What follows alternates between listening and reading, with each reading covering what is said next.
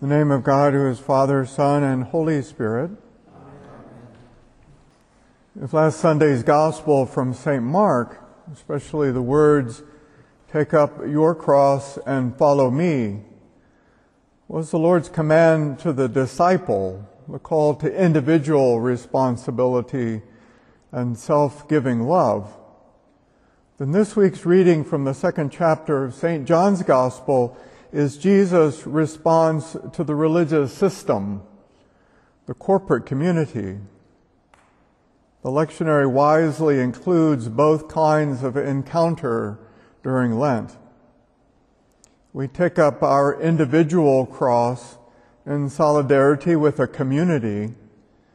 We end systemic and communal discrimination when we individually realize that we are complicit in it and decide to stop it. The repentance asked of us in Lent is both to us as individuals and as members of systems of belief and practice. Jesus' every act is motivated by and the expression of pure love. That love is action in service to our deepest need at any moment. In tenderness when we are among the sick and outcasts. Caution when we are entrusted with status and power. And even rebuke when we use our power to exploit and abuse in the name of God. We're culturally conditioned to be in touch with our personal sins, but the communal and systemic sins often hide within norms slowly accepted.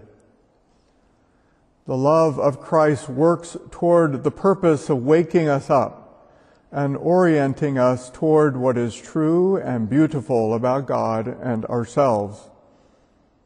Just as Jesus' love is never passive toward the lonely and outcast, so it is never neutral toward attitudes and practices of religious oppression in God's name.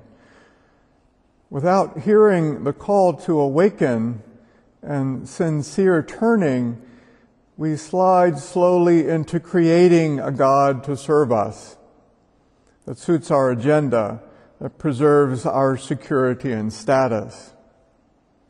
If we persist in our pride, we set that God in the marketplace of our possessions.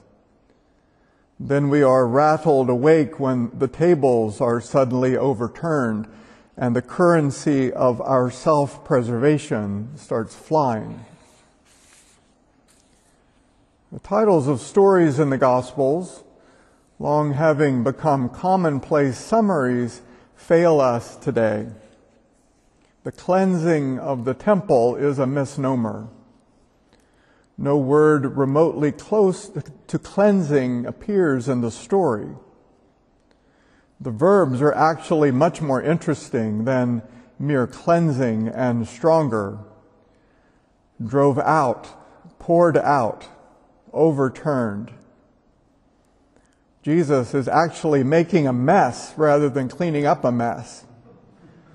His behavior is not intended to tidy up a slightly unseemly violation of temple etiquette. He disrupts the business of the temple itself. The story might more accurately be called the closing of the temple.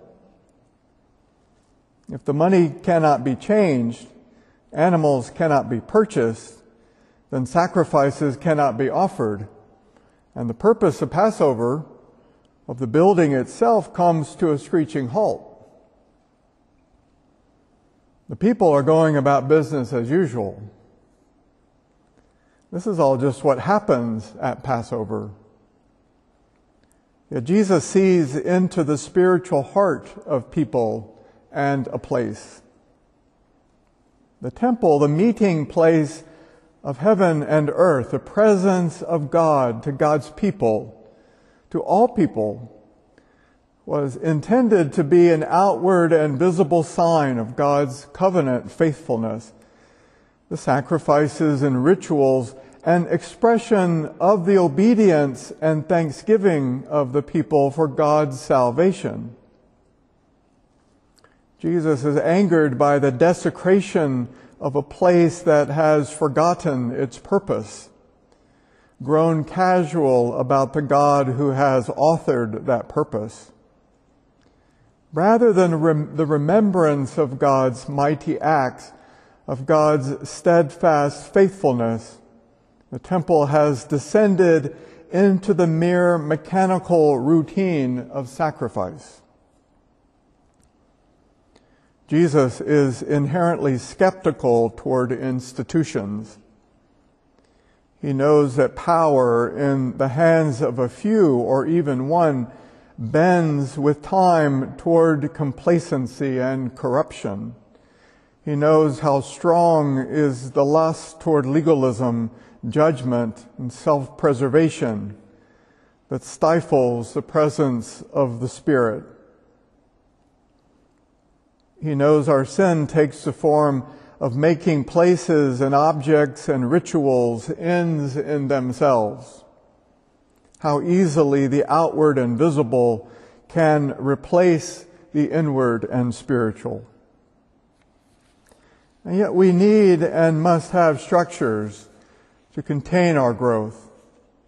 There is no outward and spiritual grace without inward and spiritual grace, without the outward and visible sign. Zeal, then, is the honest willingness to see how the outward is becoming inward, how things and words and customs are being held reverently and humbly for their purpose, to change us. The closing of the temple is about replacement rather than abolition of worship. Heaven has indeed come down to earth. God does and will meet us, but not in a building, but in Christ, now in our very bodies. The root of sin is the avoidance of accepting the gift of being God's temple, the dwelling place of the Holy Spirit within us. The cry to repent that arises from the wrecked tables and frightened animals and scattered coins of the wrecked places of worship that we erect to ourselves is to life in Christ as God's temple. To repent is to bring back into myself the central place of God's dwelling and accept the invitation to be incarnate. Jesus is saying, do not outsource to any person, practice, building, ritual, or institution the role of being God's temple for you. Do not give away your identity. Avoid your responsibility. Seek to appease God with sacrifices, worship, and thus not worship God as the very place where God dwells. Where our lives have become routine, abstract, disembodied, repentance is coming home to ourselves as wondrous and sacred beings. All the stones of all the churches ever built over 2 millennia cannot contain, will never possess the value of each of our bodies as God's dwelling place. Amen.